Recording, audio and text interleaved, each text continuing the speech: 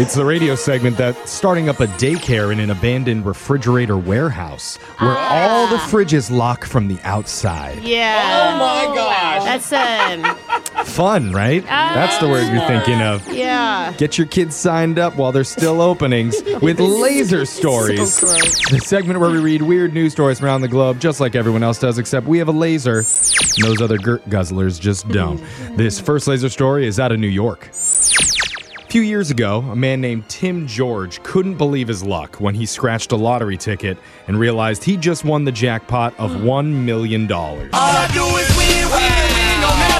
On a scratcher, Lucky. too. Oh, what a wow, dream. that is insane. I'm That going was- to do it someday. Yeah. Life-changing money, and Yeah. he didn't want all his friends and acquaintances to know that he was newly rich. Oh, so he right. called up his favorite cousin for a favor, his female cousin, Amador. Okay.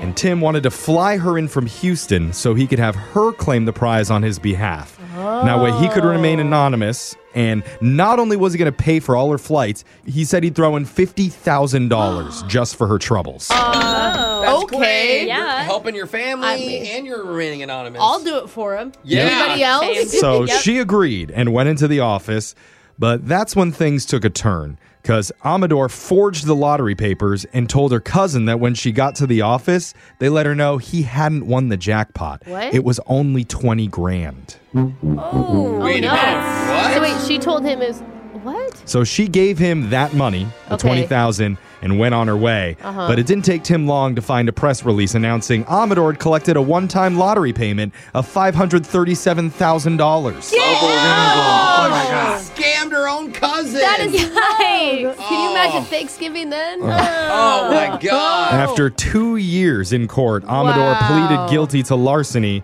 and is expected to be sentenced to 1 to 4 years. And as for the money, she had to Yeah. forfeit what was left back to her cousin. Oh, please tell me Good. it's over $10. He ended up with $317,000. Oh, Still pretty nice. I Which know, should- but it's still not the same. It's almost going to cover half of his legal fees. I bet.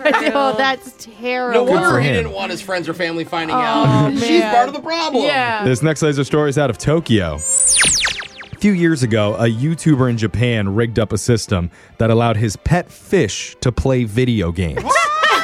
Cool. That fish would probably still be better than me. Well, I'm so terrible. he wanted to see if his fish could beat a game called Pokemon Sapphire using Okay. motion tracking software. And Okay. he put a grid behind the fishbowl with dots that correspond to different buttons. And if the fish stopped or turned around in front of one, it counted. Okay. So that's how the Interesting. fish was controlling the controller by motion. Exactly. Sense. And around 1,000 hours in, the game froze while he wasn't watching.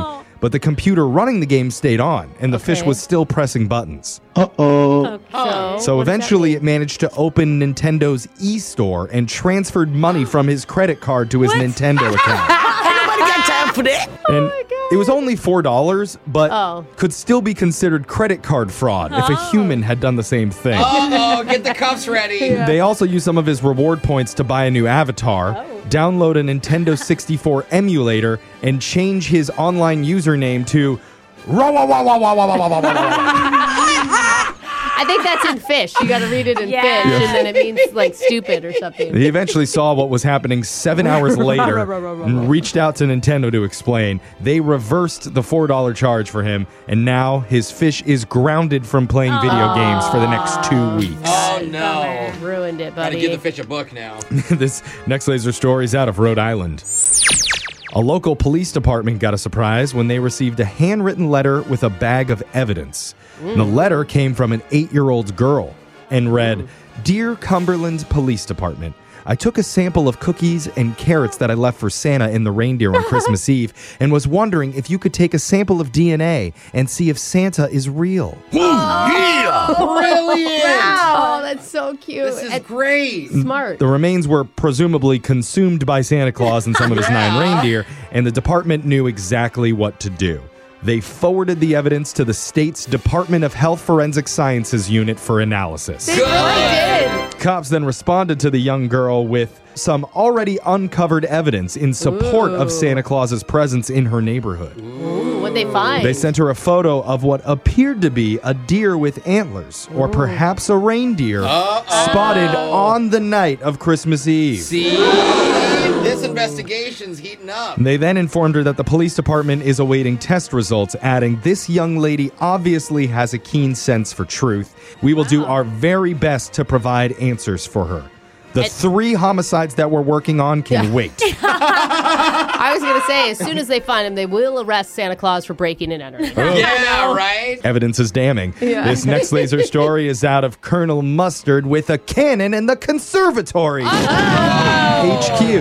Oh, headquarters. Americans and Canadians are obsessed with true crime. Oh, yeah. And now some people are taking it a little too far. Because the latest social media trend is people putting together "in case I go missing" binders. Oh, my In God. the unlikely event that they become the subject of a missing persons case and or Netflix miniseries. My friend made me like a PowerPoint years ago she sent to me. Is it just so that you have control of what All images her that passport, they use? her passwords, her phone access. Yeah, everything. Oh, I thought it was just because you wanted to make sure that they didn't use an ugly photo of you for the missing poster. Also that. I do have the passwords. I mean, Yeah, use this photo, please. Yeah. The binders include their DNA, fingerprints, Whoa. handwriting samples, dental records, blood type, and medical history. Whoa, this is like legit. Yeah, no, And mine was more it doesn't stop there. It also has photos of their tattoos, scars, and birthmarks, as well as images of themselves with different hairstyles. you guys.